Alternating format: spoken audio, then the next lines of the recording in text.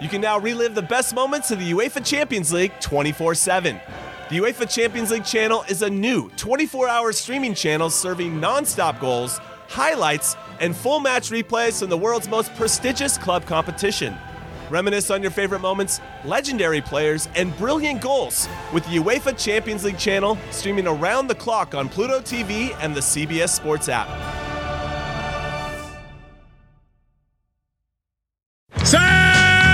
Blitz is defined as a sudden, savage attack. It is indeed all this. The effect is sure. The premise is simple. It's a basic, primal confrontation, man to man. No excuses are offered, none accepted. Welcome to the latest edition of Longhorn Blitz with horns247.com. Looks like a radio station. Now, here are your hosts, lifetime Longhorn Rod Babers, pure athlete, yeah. I transcend race, hombre. Matt Butler. I don't talk man. I back it up. And we are chock full of that, man. Damn right. And Jeff Howe. It's still real to me, damn it. And that's the bottom line, because Stone Cold said so. If you're gonna blitz, come strong, but don't come at all. Coming strong with another edition of Longhorn Blitz with Horns 24/7. I am Jeff Howe. Let's not waste any time and bring in the rest of the team. He is the master of the soundboard, the drop machine extraordinaire, our lead research analyst on Longhorn Blitz, and a daily fantasy guru. He is Matt Butler. How are you, sir? Doing pretty well, man. How about you? Not too shabby. And the third member of our team, last but most definitely not least, he wears a number of hats. But for the purposes of this podcast, he is our lockdown corner here on Longhorn Blitz. Lifetime Longhorn 2002 UT All-American, 2002 semifinalist for the Jim Thorpe Award, fourth-round draft choice of the New York Giants back in 2003. Spent his NFL career with the Giants, Lions, Bears, Bucks, Broncos, and a year with the Hamilton Tiger Cats of the CFL. When he was done with football, he got himself back to Austin, Texas, and the 40 acres where he earned his degree.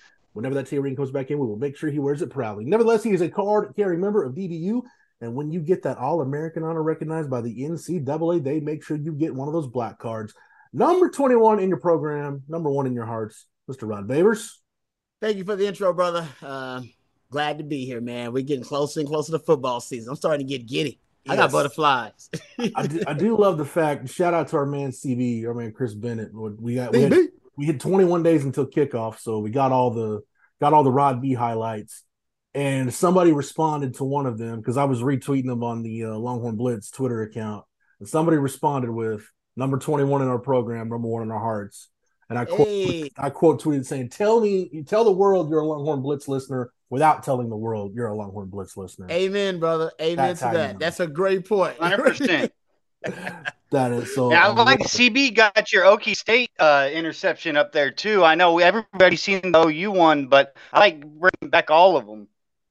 I know. No, CB, that's my man, dog. CB, you get special shout out. CB's been listening to me since literally day one when I was over on the Zone.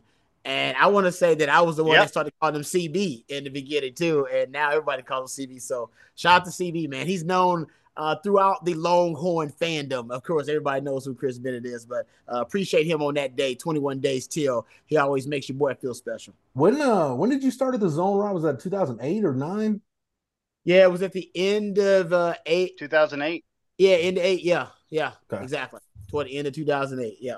Yeah, exactly. So we gotta talk about the 2023 Longhorns. Real quick, I don't want to belabor this point because we got camp stuff to talk about, but the coaches poll has come out, the AP poll has come out. Really, until we get CFP rankings at the end of October, the AP poll is going to be the poll of record. 11 in the AP poll, too high, too low, just right. Where are you guys with that? I think it's exactly where they need to be. They're the highest ranked Big 12 team outside the top 10. That is something Texas should earn. We've seen Texas be, they haven't been ranked this high in terms of their Big 12 media preseason poll, which has them finishing first in the Big 12. That hadn't happened since 2009.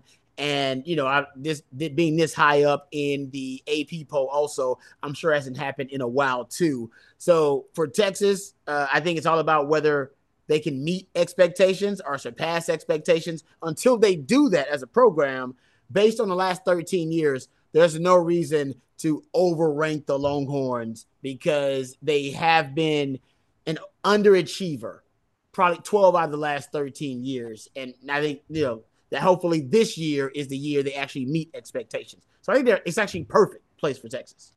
So I went and looked at it, guys. In the last 14 years, so this will be the 14th. So in the previous 13 seasons, Texas has been ranked in the preseason AP poll 9 times, and there's only been twice where they ended the poll higher than where they started it. That happened in 2018. They were 23 in the preseason, finished 9th. And then last year, they were unranked and finished 25th. I mean, probably right where you expected them to be, but at the end of the day, it's still, they were not ranked to start the year and finish ranked. So how far back did you go, you said? I just went back just to starting with the 2010 season. Wow. And only twice you said have they actually finished higher than they were initially ranked. Yep. And it shows you that they've been an underachiever. 4 times, Rod, 4 times in that stretch, they started ranked in the AP top 25 and finished unranked. Wow. Damn. Oh, that's an ugly stat. You should, as Texas, you should never, I don't say never, but you shouldn't have 4 times, but you end up finishing unranked after being considered a top 25 team. But it shows you that that's why people wonder why the vitriol, why the hatred for Texas. There's a lot of reasons. Jealousy is a big part of it too. Trust me on that. All right. They hate us because they ain't us. All right. That's a big part of it. But also there's a big part of it that Texas is, they are the ultimate underachiever where they have the resources, they have the talent, and they're always hyped up. And yet lately, at least in the last, like I said, 13 years is kind of what we're dealing with here. Texas hasn't been able to meet expectations. This is one of those years where there are no excuses, pretty much. It'll all fall at the feet of the head coach if they cannot meet those expectations this year. For sure. So I think we're all in agreement. Just kind of, it's not too high, it's not too low. It's in the general area. Yeah. And other than seeing what I've seen with the eye test, which we talked about that last week, we've got a full week of camp and we've got a scrimmage in the books. And for all intents and purposes, and Rod, you know this part of the grind, camp pretty much ends with the second scrimmage coming up this Saturday. After that, once you get to the following week, you're kind of going through really what would be your mock game week. What's your practice schedule going to look like for a game week? I think so. A week from this coming Saturday, they'll actually do the mock game where they get dressed and go in the stadium and walk through all kinds of different scenarios. Pretty much Rod, you've been part of those mock games. It's basically, hey, anything that could possibly happen in the game, we're going to go through it, especially for you youngsters that haven't been through this before. And for the old heads, it just kind of gets you a little familiar with everything before you step back out there. Yeah, you want to get guys acclimated, and you want for the young guys, you're right, it's actually more for them, so they're not shell-shocked by the entire experience. But basically after this, even Sark says this, by the way, after next scrimmage, that's the depth chart scrimmage. Yep. That's the scrimmage that's going to determine pretty much the last finishing touches on the depth chart. They have a pretty good idea right now who that's going to be, but there are some guys making some moves. Right, there are some guys making some moves in the scrimmages. There are some guys who are trending in the right way, and the coaches are saying, "Hey, we need to give this guy a chance to crack this 2 deep because he's working his butt off." And I got to see if somebody else is going to relax or if they're going to let their foot off the gas, and this young guy is going to keep pushing, or this other guy's going to keep pushing. So I think you as a coach, you want to keep that competition level as high for as long as you can, because once the season starts, as we talked about, it's all about game planning at that point. You're not competing for jobs anymore. If guys end up taking jobs, it's because somebody wasn't performing and they had to go to a contingency plan, or because of an injury and they go to a contingency plan. So we're done with the competition within the team, but you want to keep that competition going as long as possible. There's some guys in the secondary, Sark talked about it, competing like hell, trying to crack that 2 deep. O-line, I guarantee you, competing like hell, trying to crack that 2 deep because Kyle Flood says, I got 8 of them I like, but hey, man, I'm rotating. So who's trying to crack that 2? So I love what's going on right now. This is one of my favorite parts of camp because, I'm happy somebody's trying to take my job. It was Nathan Basher, and it was Michael Huff, and it was Cedric Griffin, and it just made me a hell of a player because every day I woke up with the motivation. I got to go earn my job. I got to keep my job. And I got to go play better than Nathan Dasher and a young Michael Huff every damn day. And if I don't do it, then that's it. Like, I'm going to lose my gig. So I think Sark wants to keep that. You want to keep that mentality going, man. That sharpens really the culture and the character of your football team. You know, Rod, one of those positions too, when you talk about the need to keep the competition going, you talk about corner, and Sark mentioned it. You know, I asked him about the field corner competition. Is anybody pushing Ryan Watson the boundary, especially with how hot it's going to be for that Rice game, that 2:30 kick? The fact that he said Manny Muhammad and Terrence Brooks can play field or boundary. You're gonna have. I think you got a nice little. Throw Gavin Holmes in there. I think you're gonna have a nice little corner rotation going for that first game, and there's a couple other spots. Defensive line's one of those. So it's good that you've got Alfred Collins' emergence coming through now that well, what do you do with 3 starters? Well, you're going to need them all against Rice, just because you don't want guys, dragging and having somebody to spend a recovery week getting ready to go to Tuscaloosa the following week. But the position that I told myself we were going to put off talking about it until we had a reason to talk about it, and I guess now we have a reason to talk about it. Man, that backup quarterback job. Sark said he wants to keep that competition going. I mean, that was the exact verbiage he used on Monday, and especially you're coming off of a scrimmage where, by all accounts, Arch Manning was really good, and Malik Murphy, again, by all accounts, he's had a good camp, but wasn't so good in the scrimmage. Keeping those young guys hungry and continuing to dangle that carrot out, not because of some, mental game he's playing with the portal, but at this point, Rod, he might not legitimately know who his backup quarterback is, whether he's, he just wants to see a little bit more from Malik Murphy, or maybe Arch Manning is just performing to a level where Sark's like, you know what, I owe it to the team to take a look at this in case we do need to go to QB2. Yeah, it is interesting that, the reports coming out of scrimmage was that not only as a runner, but as a passer, Arch Manning started to, he's considered a prodigy. So you're starting to see that accelerated development, right? In the spring game, very underwhelming performance in the, Spur first scrimmage in training camp. He looks really good. First of all, before we start diving deep into this Arch Manning conversation about the backup quarterback conversation, okay, we got to talk about the quote from Sark about Arch, that he was clocked at 20 miles per hour. Yeah. Okay, guys. I don't listen. I'm not questioning, whether the stats are real and the numbers are real. Uh-huh. I'm just more blown away by it. I mean, the NFL has the same tracking systems and body monitors. They track their players too. I mean, you got Tyreek Hill and guys like that are running like 23 miles per hour. It's just, I don't know. It's just crazy for me. I cannot believe that Sark threw out there that he was running 20 miles per hour. Not saying it's wrong. I'm just saying I can't believe that it's real. Yeah, I can't believe that it's real. I can't believe that it's not butter. I can't believe that that's real. Yeah, it's one of those deals like, well, I mean, Sark has the data and I don't. So, I mean, I'm gonna take his word for it, I guess. Exactly. I mean, that's kind of what, I mean, it could have, like you said, right? It could have been, it was off a little bit, or maybe it wasn't 100%. Do we need to recalibrate the devices? Like, what are we? Listen, I got an article from Pro Football Network, and it says Hill, also the fastest. This is about Tyreek Hill, fastest ever recorded top speed in an NFL game during his rookie season. Hill hit 23.2 miles per hour.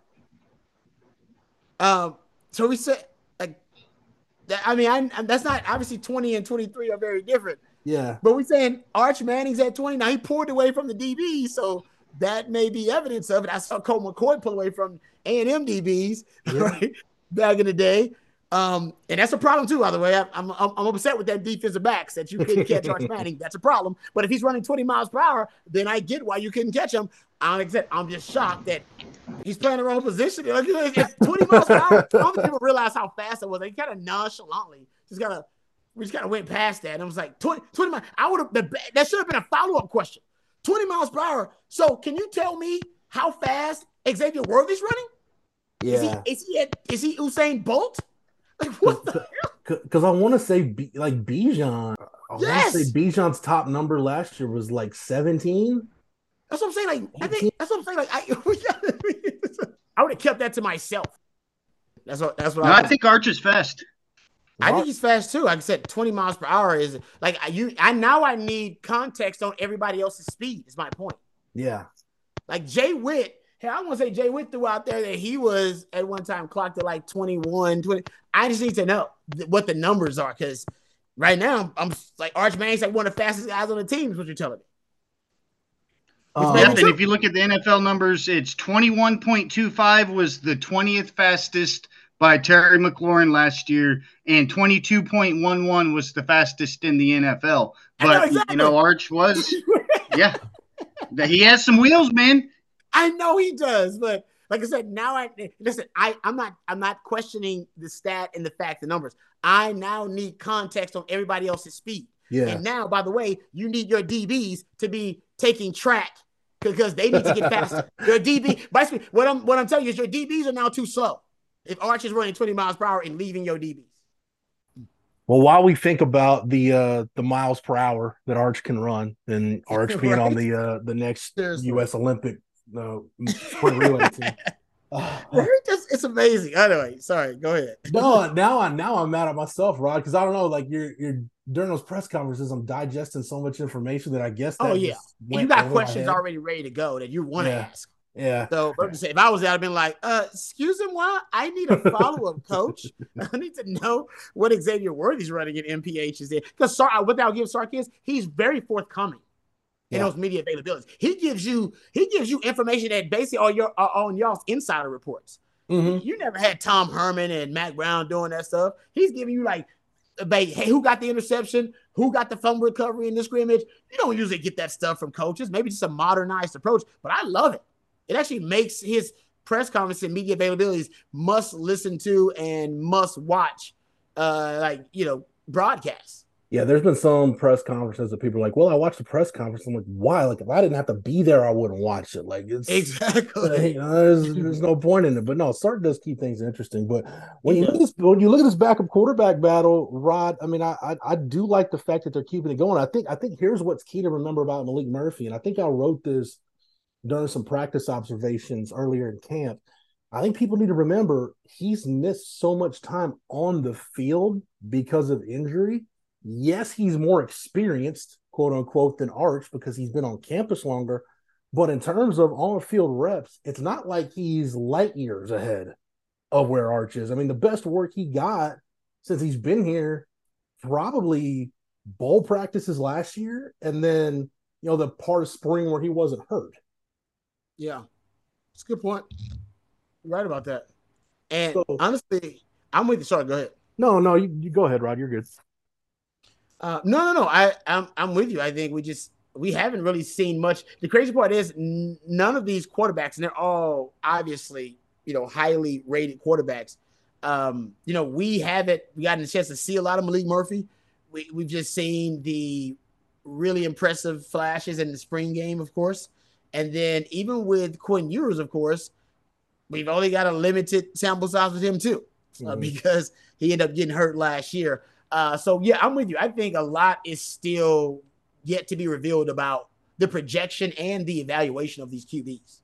I did think it was interesting that Sark said that room is on the practice field. They're executing and performing at a higher level than they were in the spring, which that room in the spring was at a higher level overall than it was last season. So you're seeing some progression, but, Rod, you take what I just said about Malik, you take what you just said about Quinn, and then we know Arch is, in his first camp, haven't gotten here in the spring. If these quarterback prospects are as good as we say they are, then this is what should be happening, right? Like at some point, see these guys just make incremental improvements to where it feels like, okay, one or two of these guys might be getting ready to take off because they're still, again, Quinn's got the experience. He was at Ohio State for a season, but again, in terms of on-field experience, he pretty much had none when he got here. So they're all in different stages of their development in terms of experience, but again, not that far off in terms of if you add up the cumulative number of practice snaps, and obviously Quinn now has the game experience, it's not that much of a gap between the three of them. You could be right about that, man. And I always, one of my theories out there, conspiracy theories, that part of the reason that Malik Murphy stayed, even though, yes, BMD, shout out to the NIL organizations and all of the efforts there to keep Texas, in the lead, or at least one of the leaders in the NIL arms race. I'm sure you kept him because he's got a nice little bag, which was good for him. But I think that Malik Murphy believes that he can play with Quinn Ewers. I think he's watched Quinn Ewers in practice. There's an element to this when you're watching guys in practice who are considered to be elite at their craft and they're the best in the country or highest rated guys, whatever it may be. Trust me, I came in with some of those guys and I got a chance to play with some of those guys. And yeah, there's a bit of a measuring contest. Yeah. It ain't as literal as going into the shower with your teammates and going, hey man, look at you and look at me. No, it is, but you are looking up, you're like, okay, this guy was rated higher than me. This guy's supposed to be an elite prospect. He's a 5-star. You know what? Let me see how I measure up. And you go rep for rep. All right, I'm gonna go right after you and do the same rep. I'm gonna do it better. And trust me, I had that, I had that attitude with a lot of guys that came to Texas. That's part of being a competitive athlete. And I think Malik Murphy has that type of drive and that mentality going, I'm looking at Quinn Ewers. He's supposed to be the highest rated quarterback prospect of all time, right? Okay. Then let me see how my skill set stacks. I respect that. I respect him, no doubt. That's why he's here. He's my teammate. But let me see how I stack up with him against my teammate. All right. Let me see if I actually should have been a guy that should have been rated higher, or if I do actually have to, basically learn from a superior prospect and I'm inferior in that way. But most real competitors don't believe that. They believe that they're just as good as the guy that's highly rated. So I think Murphy's got some of that going. I do. I really do. I think he believes in his head, and he should. I wouldn't recruit a guy if he didn't believe this, that I'm just as good as Quinn Ewers. Yeah. I may be better, actually. Yeah. Rod, I think probably your time on campus was the last time Texas had this, because in consecutive recruiting classes, you brought in Chris Sims, Chance Mock, Matt Nordgren, and Vince Young. And I know we have fun on this podcast at Norco's expense, but was he not the top rated quarterback in the state when he came out? You might be right about that. I wasn't in recruiting then, so I don't remember. And he had a cup of coffee in the NFL, so it's not like Norco was just a complete bum. It's just that, hey, and granted, times were completely different 20 years ago compared to where they are now. But it's kind of the same deal, right? Like, you see somebody's trajectory. I wouldn't be shocked if Chance Mock was like, you know what? I think I'm better than Chris Sims. I'm gonna hang out and see. That there's a reason why Chance stayed his senior year. Yep. When he could have gone to an FCS school and played and been a starter.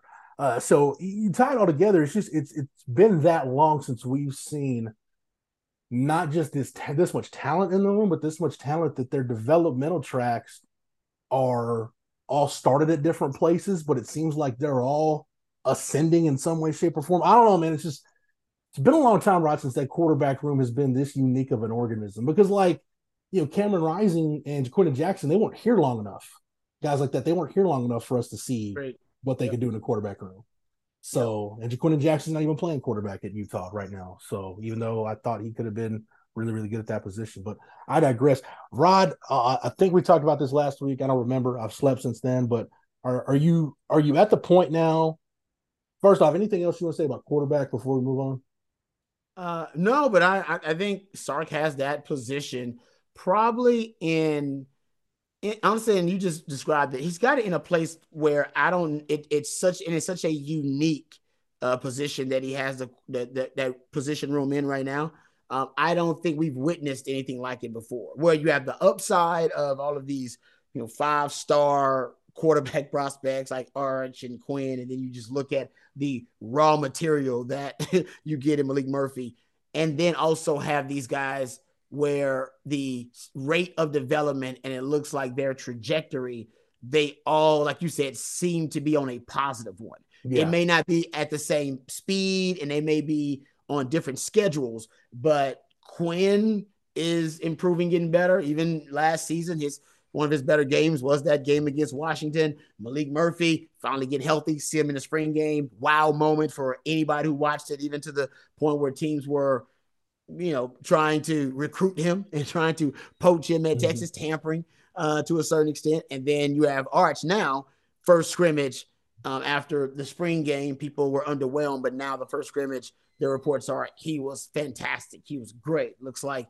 he's already made some huge strides. So I don't know if we've witnessed this. Even when Chris Sims was here on campus, and I was there too, and then you brought in a Chance Mock, and then later brought in a Vince Young.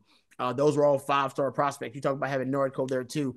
I don't know if we had them all on a positive, constructive trajectory and on their rate of development, all kind of, on a positive rate of development, and all of those things going maybe according to plan, but at least going the right trajectory, going the right way. I don't know if we've all witnessed that, because when VY came, remember, even with VY coming on campus, when VY is still getting starting reps, people are theorizing and hypothesizing he should move to wide receiver, because they're not sure what to do with VY until they change the offense and tailor it to him. So I think you're right. I don't think we've witnessed this. And by the way, with Sark, we all know what his offense is going to be. With Greg Davis, remember, he would change his offense. True, yeah. From quarterback to quarterback.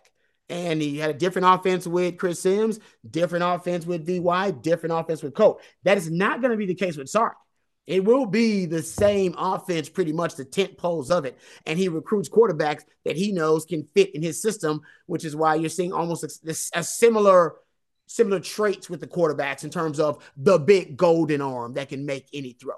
That's the kind of the commonality of all the quarterbacks that he recruits. With Mac Brown, that wasn't always the case. All right, VY didn't have that big golden arm. He had other skills that would be weaponized and could be lethal. Colt McCoy, same thing, right? Accuracy with him and overall football acumen. Sims had the golden arm. So the quarterbacks were all different and the systems were all different. This time, maybe we're seeing the trajectory and the timeline and the schedules all line up, and maybe they're always on a positive trajectory because it's the same system and you don't have to worry about resetting. Everybody's in the system. Everybody knows terminology. Everybody's talking about the system in the room. Same system, same terminology. We're going over it. Boom. Everybody knows it. Everybody knows it. And we got the mental reps going over and over again with Greg Davis. You couldn't do that because the system was going to reset and change on you. Yeah. Unlike now, the systems always be the same. And I think, too, what's important to remember, like you go back to the Tom Herman era, like I said, Cameron Rising wasn't here long enough for us to figure out what his developmental track was. And even you look at, like, let's take a look at 2020, right?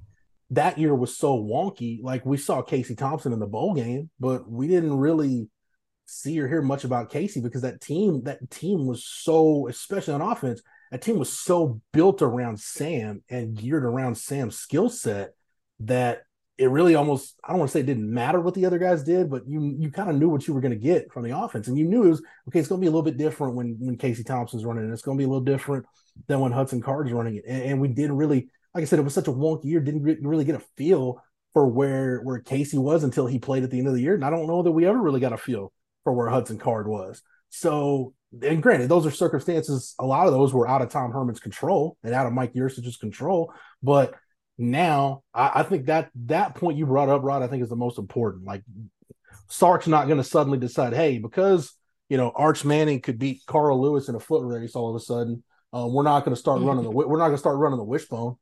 Exactly. Exactly.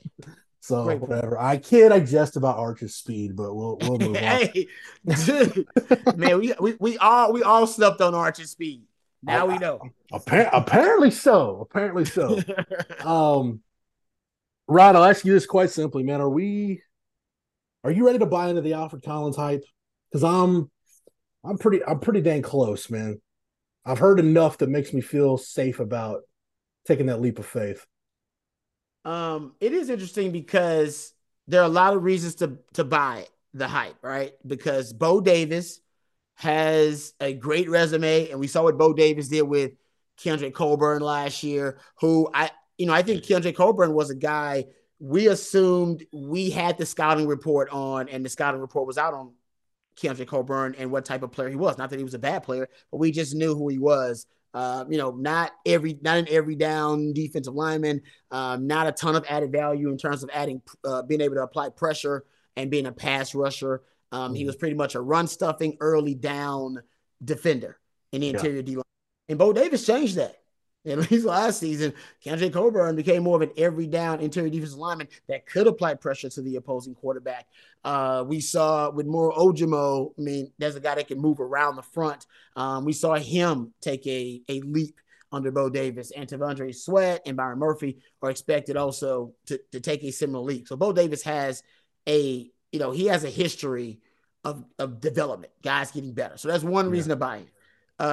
The second reason to buy in, you saw it. Like you saw with players at last year, like we mentioned, guys with Keandre Coburn and Moro Ojimo. You're going to see it again, I think, with T'Vondre Sweat and Byron Murphy. And yes, maybe even Alfred Collins. Also, I'll say this too with Alfred Collins. We're waiting on more of the intangibles and the immeasurables with him. And maybe that includes a little of the football acumen as well, because physically he has no limitations. Right. Yeah. Yeah. You know what I mean? Like, so it should be an easy, like there are other guys, we have shortcomings. Rob B is 5'8". All right. I'm 5'8". So I got some shortcomings just naturally, physically that you got to deal with. Right. There are other guys I think even Byron Murphy has to deal with. Like Byron Murphy is pretty stout. Like he's not a long rangey defensive lineman. So that will affect the way that he takes on blocks, the way he uses leverage, the way that, he decides to be a pass rusher. And when he is going to penetrate the backfield, he'll do it in a different way. BGO, all that changes depending on your dimensions as a player and some of those being shortcomings as a player, right? Deuce Vaughn has a different style than a guy like Bijan Robinson. Just is going to be different. With Alfred Collins, he doesn't have any of those limitations physically. Physically, he checks almost every box for just a war daddy, somebody you can move around the defensive front. What they're waiting on from Alfred Collins, from what I've heard, they're waiting on consistent intensity. They're waiting on a mentality of physicality. They're waiting on him to almost decide that he's unblockable, because physically there is nothing that they're waiting on. Even Sark remarked about it at the last media availability. He said D linemen in high school, and you let me know if you agree with this, because I don't pay attention to as much high school football as you do. And you were once followed recruiting, so you actually went to a lot of games and watched these guys. He said that defensive linemen in high school, you don't see them give like consistent, ferocious effort on every play, because they know they're basically they essentially know they're going to play 40, 50 plays in a game. They'll play a lot of plays. Well, they can get away with it. They're good enough to get away with it at that level. That's a good enough to get away with it. And he knows, like, no. When I need to exert myself, I will. I don't need to overly exert myself and tire myself out throughout the game, so I can be fresh for those downs where I can be maximized and weaponized. And he said we have to teach them and program them when they come here to Texas. Go hard every play. We'll give you rest. You just need to go all out, empty the tank for us. We'll rotate you and keep guys fresh, but we need you to empty the tank. And guys don't empty the tank in high school because they know, well, hey, man, I'm the best player on defense. I probably got to play 40, 50 snaps. I can't empty my tank on play 3 in the first quarter. Right. I heard Sark say that yesterday, and the first name that came to my mind was Malcolm Brown back when he was at Brenham. And interesting. Mal was a freak athlete for a guy 6'3", what was he at the time? Right around 300 pounds. And I remember going to one of his games. They were playing in Huntsville. And I remember I can still see it. I'm on the sideline. And he had a drive. The other team starting to move the ball, and he had a drive where, Rod, you remember coaches used to use the term titty bumping, right? You just kind of stand up and lean on a guy. Malcolm was doing that. And then Glenn West, who's the head coach of Brenham at the time, good dude. I just see Coach West just get probably right to the numbers and just scream, Malcolm. He's trying to get his attention. Doesn't say anything, just gives him a look. And I'm like, that's interesting. The very next play, Malcolm Brown takes the guard over him, drives him into the backfield, and damn near tackles the guard and the ball carrier. Because it's one of those deals. It's like, hey, snap out of it. We need to play, son. And he's good enough that when he hits the ceiling, he does that. I think the guys, the really talented defensive tackles, not the guys that you have to mold and maybe you found some tools or whatever, but the guys that have the 5-star skill sets, the first-round skill sets, the guys that are productive earlier in their careers are the guys that get it. They get it really quick. Like Rod, Casey Hampton is other than the guys that have numbers on the wall, whatever. Casey Hampton is my all-time favorite Longhorn. I always say, if you look at Shawn Rogers, Casey Hampton's not built the ideal way you would build a defensive tackle. Like there's a certain, especially at the NFL, there's a certain type of defense Casey Hampton needs to be in for you to maximize him. Mm-hmm. If you went to the gates of heaven and said, Lord, build me a defensive tackle, he'd build Shawn Rogers. Agreed. Is the guy he would build. Yep. But I think what separated the two, and you played with him, so you tell me if I'm wrong, it felt like Casey understood that a lot earlier in his career than Big Shawn Rogers did. That's no doubt. Yeah, because Shawn, it's crazy you say that because Shawn Rogers, they would always joke they got to get him mad. Yeah. Like, get him upset. Like he'd get mad because somebody, they pulled a dirty move on him in the game, or the ref didn't call a hold, and he would come back to the sideline and just lose it. And everybody go, oh, man, they're in trouble now. They upset him because he was more considered a big teddy bear. And you didn't have that ferocious, consistent intensity. You're like, this guy, when he decides that he doesn't want to be blocked, he's one of those guys. Big Shawn Rogers is not going to get blocked. But there was talk that he had to be like in a certain state to be that guy. And Casey Hampton, he had a switch. Well, he could flip that on, and he was always that guy. But Big Shawn Rogers, you're right. He had all the raw material, and of course, he was a second-round pick in the NFL, and played in the NFL for a really long time. So he's a damn good player. But I remember that being the narrative for both of them is that, oh no, they pissed off Shawn. Man, now he's going, and even if they double team him, it don't matter. And he's about to wreak some havoc and disrupt everything. And it was one of those things where once he was pissed off, that's when you saw the best of him. With Casey, maybe he was just always pissed off. He did have that face. That's how he played. Yeah. By the way, Casey Hampton had the greatest Longhorn Hall of Honor speech ever because I think it seriously lasted about 45 seconds. Like I believe that. That sounds like Casey. That sounds like Big Ham. You're watching. Yep. I remember watching that on Longhorn Network. I'm like, ooh, I want to see what Casey says. And it was like 45 seconds later, I was like, damn, that was it. Like, if I'd have got him to go to the bathroom, I'd have missed that. Yeah, right. That sounds just like Big Ham for me. But you know what, Rod? I think too, getting back to the Alfred Collins factor, and I'll give you a comp for Alfred Collins here in a second. You tell me how far off I am. But I think the other thing that big guys deal with too, and you deal with this with the offensive line, a lot of times, if you're 6'6", 300 plus pounds, you didn't just more often than not, you didn't just hit a growth spurt like when you were a freshman or a sophomore in high school. You've probably always been the bigger kid in your class. You've probably always been the bigger kid around your friends. And what do you see parents always tell the bigger kids when they're younger? Take it easy. You might hurt the little kids. Don't play so rough. And then all of a sudden they start playing sports, and then now you have to flip that switch. And I think for some kids psychologically it takes them a little long, like, wait, I've been told my whole life not to be rough. Now you're mad at me for not being rough enough. And I think that psychologically is something guys have to work through. That's a great point. I never thought about that, but you're right. That's programming right there. Yeah. That's programming. You're right. And I've seen that so much from big kids playing with little kids, even if they're a little bit older or they're just naturally, a little bit more, a little bigger because they just had a growth spurt a little bit earlier or whatever it is. No, you're right about that, man. That's a great point. Never thought about that. But the comp I was going to make for Alfred Collins, Rod, if somebody wants to know, like, what would Alfred Collins look like if he played at a maximum level and got the most out of what he's got on a consistent snap-to-snap basis, go watch Chris Jones with the Chiefs. I think that's what Alfred Collins would be. If you got the absolute best out of Alfred Collins on a snap-to-snap basis, you would get Chris Jones. Yeah, Junk Jones. Yeah. Remember Chris Jones' junk came out of his, it burst out of his tights when he was running it at the combine, running the 40. And forever did I call him Junk Jones. Did not know he was going to become the second best interior defensive tackle in the NFL behind Aaron Donald. But yeah, that Jones, who's also holding out right now because he knows how much he is actually worth. If his junk broke the digital tape first, does he get credit for that?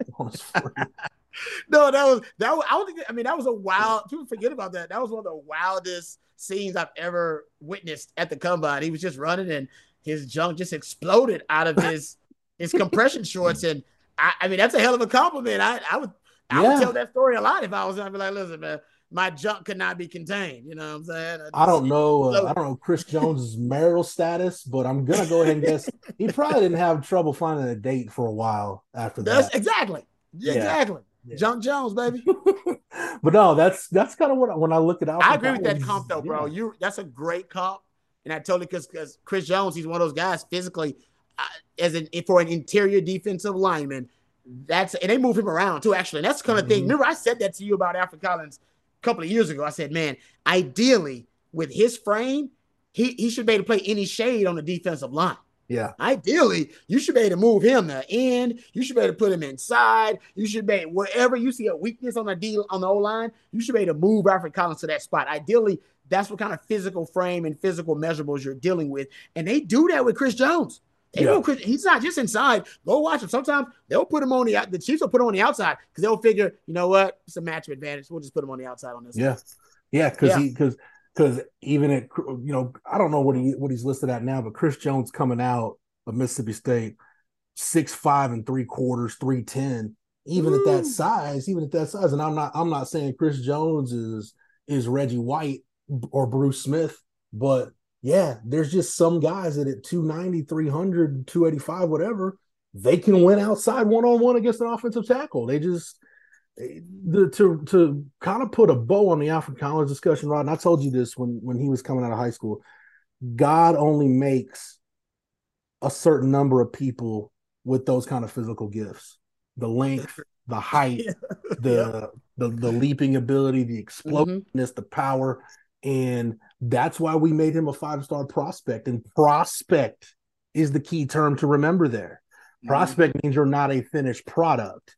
And it's like, man, if this kid hits his ceiling, there's no question. Alfred Collins' ceiling is a first-round draft pick. Oh, yeah. Question. He could not start this year and just be a rotational player, and he would still get an NFL shot. And he did not get drafted. Hell, I went down some team in the 7th round. I was like, hell, I'll take him. But if he just was a rotational contributor this year for Texas, he would get a shot at an NFL team on a roster. And I can almost guarantee you he'd make a practice squad just because people are going to look at him and go, well, damn, man, I just got to – if I can just coach him up.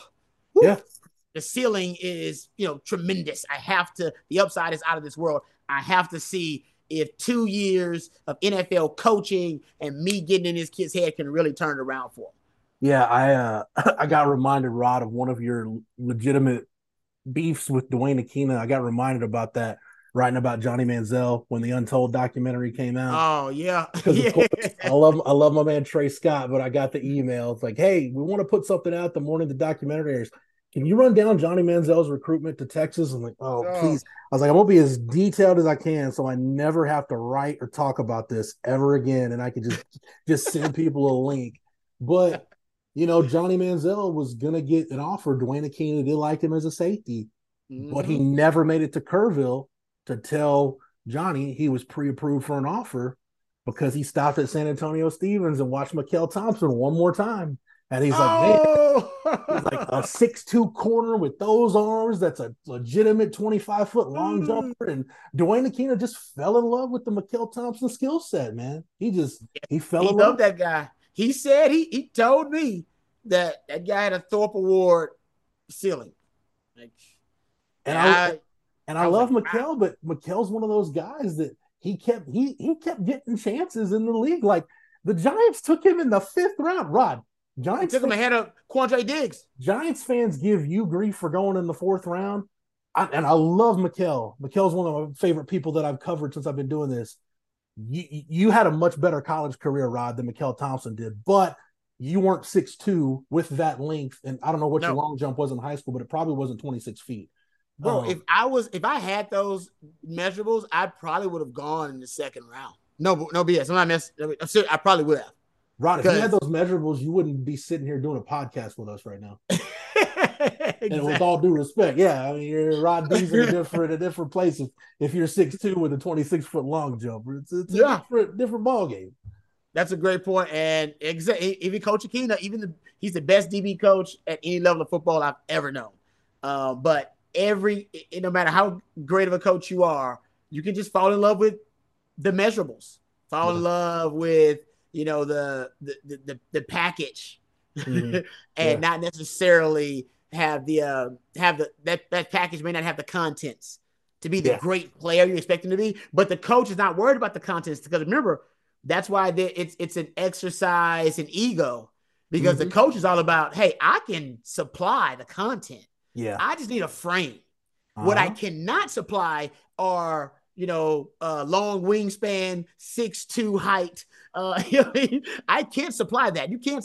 A coach, no matter how good he is, unless that coach is Jesus Christ, that coach cannot build you an Alfred Collins. Right. But a great coach can turn an Alfred Collins frame into a great player by being able to reprogram them and coach them up and turn them into a student on the field. So that's why every coach, they will fall in love with the frame and they'll fall in love with the package, because they assume I will provide the content because I'm a great coach. And it's an exercise in ego, because if you are a great coach and you believe you're a great coach, then hell yeah, you should roll the dice on that guy with that. Like you said, God only makes so many guys and so many human beings with a frame like Alfred Collins or a frame like Mikael Thompson. So you better roll the dice on that. And the Giants did in the 5th round, and Mikael got a couple of different chances to stick in the league. But then, if Quandre Diggs, it's like, let's switch Mikael Thompson and Quandre Diggs the early parts of their career, right? Like if Mikael found a home and was a special teams guy, then gradually, ascended to where maybe he's in your dime package or your nickel package, even though nickel is base for the most part now. Like I think Mikael Thompson had a pretty solid career. If Quandre had like the injuries and stuff that Mikael dealt with, maybe he gets one chance, but there's no way Quandre is getting like 3 or 4 chances to make a roster. No, I'm with you on that. Because they'll look at the measures and be like, why am I going to waste my time on it? And again, Quandre is friend of the show. We love Quandre, but if I'm an NFL GM, like, why am I going to waste my time on a guy that's 5'10", 5'9", 200 pounds? Whatever. That's a great point. The assumption would be he didn't make it because of his shortcomings. Like that's why he didn't make it. Why am I going to take the chance on? Right. That's why he's hurt. He's got no durability. He can't stay up in the league. But we know the story now. Quandre, I'm not surprised that he's had as long of an NFL career and still going strong, by the way. Best safeties in the league. Got voted to a couple Pro Bowls and just got a contract extension. So we love. Even after the injury, he came back pretty strong after the injury. So I'm happy for Quandre. And I'll say it, Rod, so you don't have to. Apparently, finally grew into his head. So congratulations to Quandre. Man, that head, the head he has now is the same size as when he was coming around. When Quentin Jammer would bring his little brother around, which was Quandre, and his head, I swear, has not grown at all. It hadn't shrank either, but it's the same size head. It's amazing. But as part of it, I think he's a great player. He was soaking in all that knowledge. His brain, even back then, as a preteen, his brain was still the same size. Smart kid. Something had to go in there. That's like I have a buddy like that you look at his baby pictures. I'm like, dude, did your mom ever think like there was an alien or something growing inside your head? Like, look at that dome, man. Good Lord, son. Dome, man, for real. Insane. But we shouldn't be surprised by Alfred Collins' ascent for a couple of reasons. One, like we just talked about, the just the talent and just getting it out of him. Another thing is Bo Davis is a really good defensive tackles coach. Yes, but Rod, when you look at the positions where we've seen guys have this late career resurgence, more often than not, it's defensive linemen, right? Like we saw it from, granted because he played behind Sean Rogers and Casey Hampton, like Marcus Tubbs was one of those guys that had kind of a later career resurgence, was kind of a rotational guy, and then boom, all of a sudden, here's Marcus Tubbs, ends up being a first-round draft pick. And maybe Tubbs isn't the best example of that, but you think about a guy like Henry Melton on the defensive line, started out as a running back and ends up being a high draft pick because of Will Muschamp and that defensive staff. I remember, before I get to the guys I'm going to mention, Chris Whaley, another guy, started at running back, thought he was a lost cause. Again, a Bo Davis guy turns him into a really productive player that got a chance to stick in the league. Injuries derailed his career, but Chris Whaley was a good player at Texas. I remember saying after the Maryland game, Tom Herman's first year, man, when Maryland ran for, I don't even know how many yards Tyrell Pigram in that run game turned out. Oh, yeah.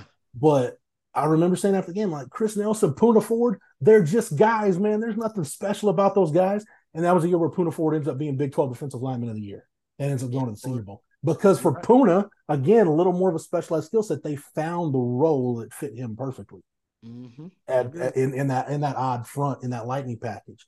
So we've seen this from guys before. Chris Nelson's another guy that, like, okay, he, kind of I don't want to say he was a non-factor, but he was just kind of there his first few years. Ends up being a really important piece of a team that won 10 games, played for a Big 12 title, and won a Sugar Bowl. So we've seen these guys emerge before. So there's history. Rod, you just mentioned Snacks. We shouldn't be surprised that it's a defensive lineman, because typically those guys have tools. It's either you've got to get what you can out of them, get them to maximize it, or just put them in the right place. I think, to tie the Alfred Collins conversation together, I think it's both. I think it's finding the right role for him and getting that out of him. Maybe that's why it's taking a little bit longer. Yeah, that's a good point, though, about the trend of defensive linemen having breakout campaigns late in their careers.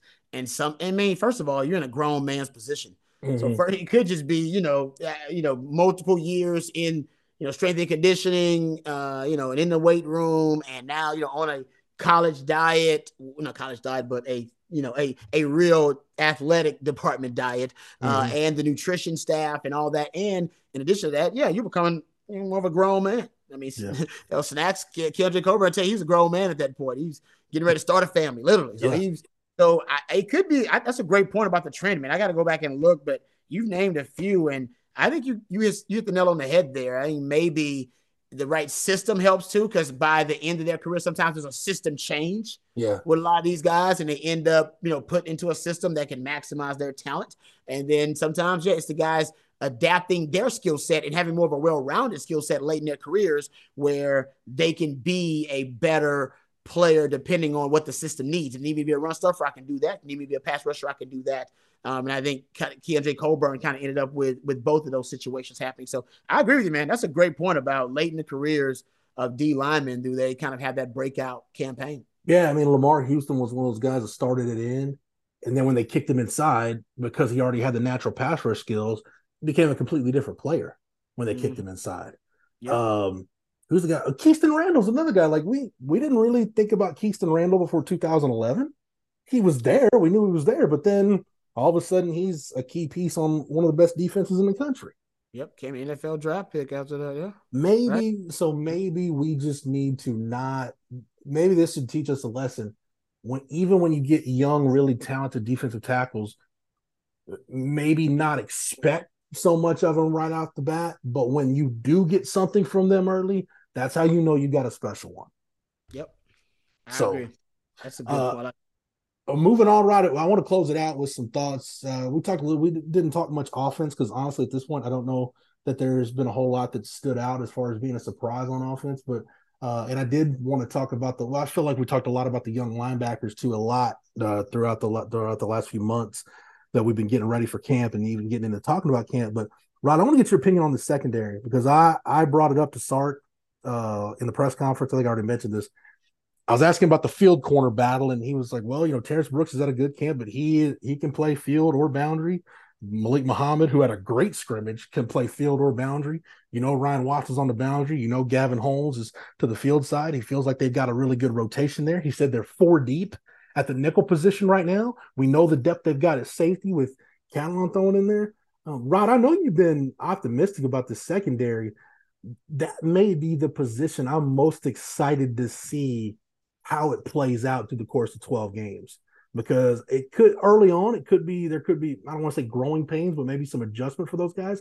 But that position room, that group's got as much upside, I think, as any group, maybe including the offensive line. I think that secondary's got just a tremendous amount of upside. Yeah, I'm with you. I'm excited about that group. Starting with Jahdae Barron, I think he's going to be fantastic. He's probably my favorite player right now in the secondary. Just love the way he plays the game. Plays with no fear, great instincts, believes his film study. You can tell us why you get 11.5 tackles for loss for a defensive back. Hasn't happened since Ricky Churchman at the University of Texas in 1978. So it's been a while since a DB had those kind of numbers. And then you got the boundary corner in Ryan Watts. I think he's going to be better this year. He'll be better post line of scrimmage, or after his bump, after his jam, post jam. He needs to be better downfield defending routes in terms of being able to sink his hips, get in and out of the breaks. I expect he's going to be better there. One guy I expect to make a huge leap this year is Jaron Thompson. I've been keeping track of havoc plays, and for those who don't know what havoc plays are, essentially splash plays on defense. You're talking about interceptions, PBUs, forced fumbles, and sacks, tackles for loss. Those are your splash plays on defense. Love me some havoc rate. Yeah, havoc rate is. I mean, it's great. Jalen Ford actually had more havoc plays than any other player in the Big 12 last year. So he's the havoc leader. He's the havoc king of the Big 12, and he averaged more than 1.5 havoc plays per game. But DeMarvin Overshown ended up being in the top 10, as well as Jahdae Barrett in the Big 12. Both of those guys averaging around 1.2, a little over 1.2 havoc plays per game. The key is you need more guys that are going to be havoc players. We got done talking about Alfred Collins. Hopefully he can become one of those havoc defenders, constantly causing disruption and having impact plays. But you need more guys. And I think another guy that I'm anticipating in the secondary becoming that is Jaron Thompson. Heard in the scrimmage that Jaron Thompson got an interception in a 2-minute drill, really nice interception on the sideline and, kind of tight roping the sideline, keeping his feet in. He's the elder statesman of the secondary. He's finally been in the same system longer than anybody else, but in this system long enough to know the terminology, know the checks, know the cheat codes within the defense, if you will. And I expect him to not only be able to, be the air traffic controller back there and get guys lined up, but he needs to start being able to make plays and jump plays back there in that defense now because he knows all the rules and he knows the kind of the structure of the defense and what he can get away with within that structure. And he needs to this year, I think I would expect him, his football acumen, football IQ, all that to line up. He's physical now too. He showed last year he can come down in the box and rock somebody in the run game. And he also showed years before that, Matt has always given us the stats, that in coverage, he's been one of the better coverage safeties in the conference. So that's something that comes naturally to him. This year, I expect him to put it all together. He should be a havoc player. If he's not, top 20 havoc players in the Big 12 next year, I'll be a little disappointed. You're going to add Jalen Catalon. He's going to be a havoc player. I went and looked at his career stats in terms of his havoc rates, and he at this point is averaging over 1 havoc play per game, and most of his career has been littered with injuries. But that guy can stay healthy, knock on wood, and you add him to them. That's another havoc player. All right, and my theory is, Jeff, that, you can improve on havoc plays, right? I think you can practice stripping the ball. You can, coaches get what they emphasize. You can practice stripping the ball. You can try to improve the ball skills of your DBs. But my belief as a football theorist is that some guys are just ball hawks and some guys ain't. Yep. Right? Some guys have a different mentality when it comes to the way they play the game, and they believe they have a right to the football. Mm-hmm. And I play with these guys. I play with Derek Johnson. I play with Nathan Vasher. I play with Michael Huff. And I admired those guys. And I looked at their skill set, in disbelief at times. And it wowed me because they had the attitude of, that's my ball. The ball's in the air. It's mine. I have as much a right to the football as you do. Everybody doesn't believe that. I play with great fundamentals. I play with great technique. I was a damn good cover guy. I could play man-to-man, as well as any damn body, man. That was kind of my calling card. But I was not a ball hawk, all right? I was not a havoc play. It didn't come naturally to me. I had a lot of PBUs. Half of those were drops, right? Top 5 all time in PBU. So those weren't all great. But in terms of the havoc defenders, guys who were impact players and who really sought out the football. They sought to get the football back. We know Derek Johnson and the tomahawk chop move that he used to use, and Nathan Vasher and his ball skills. You need to promote guys like that on your defense. Trevon Diggs, he's just a ball hawk. You can always dial back their recklessness.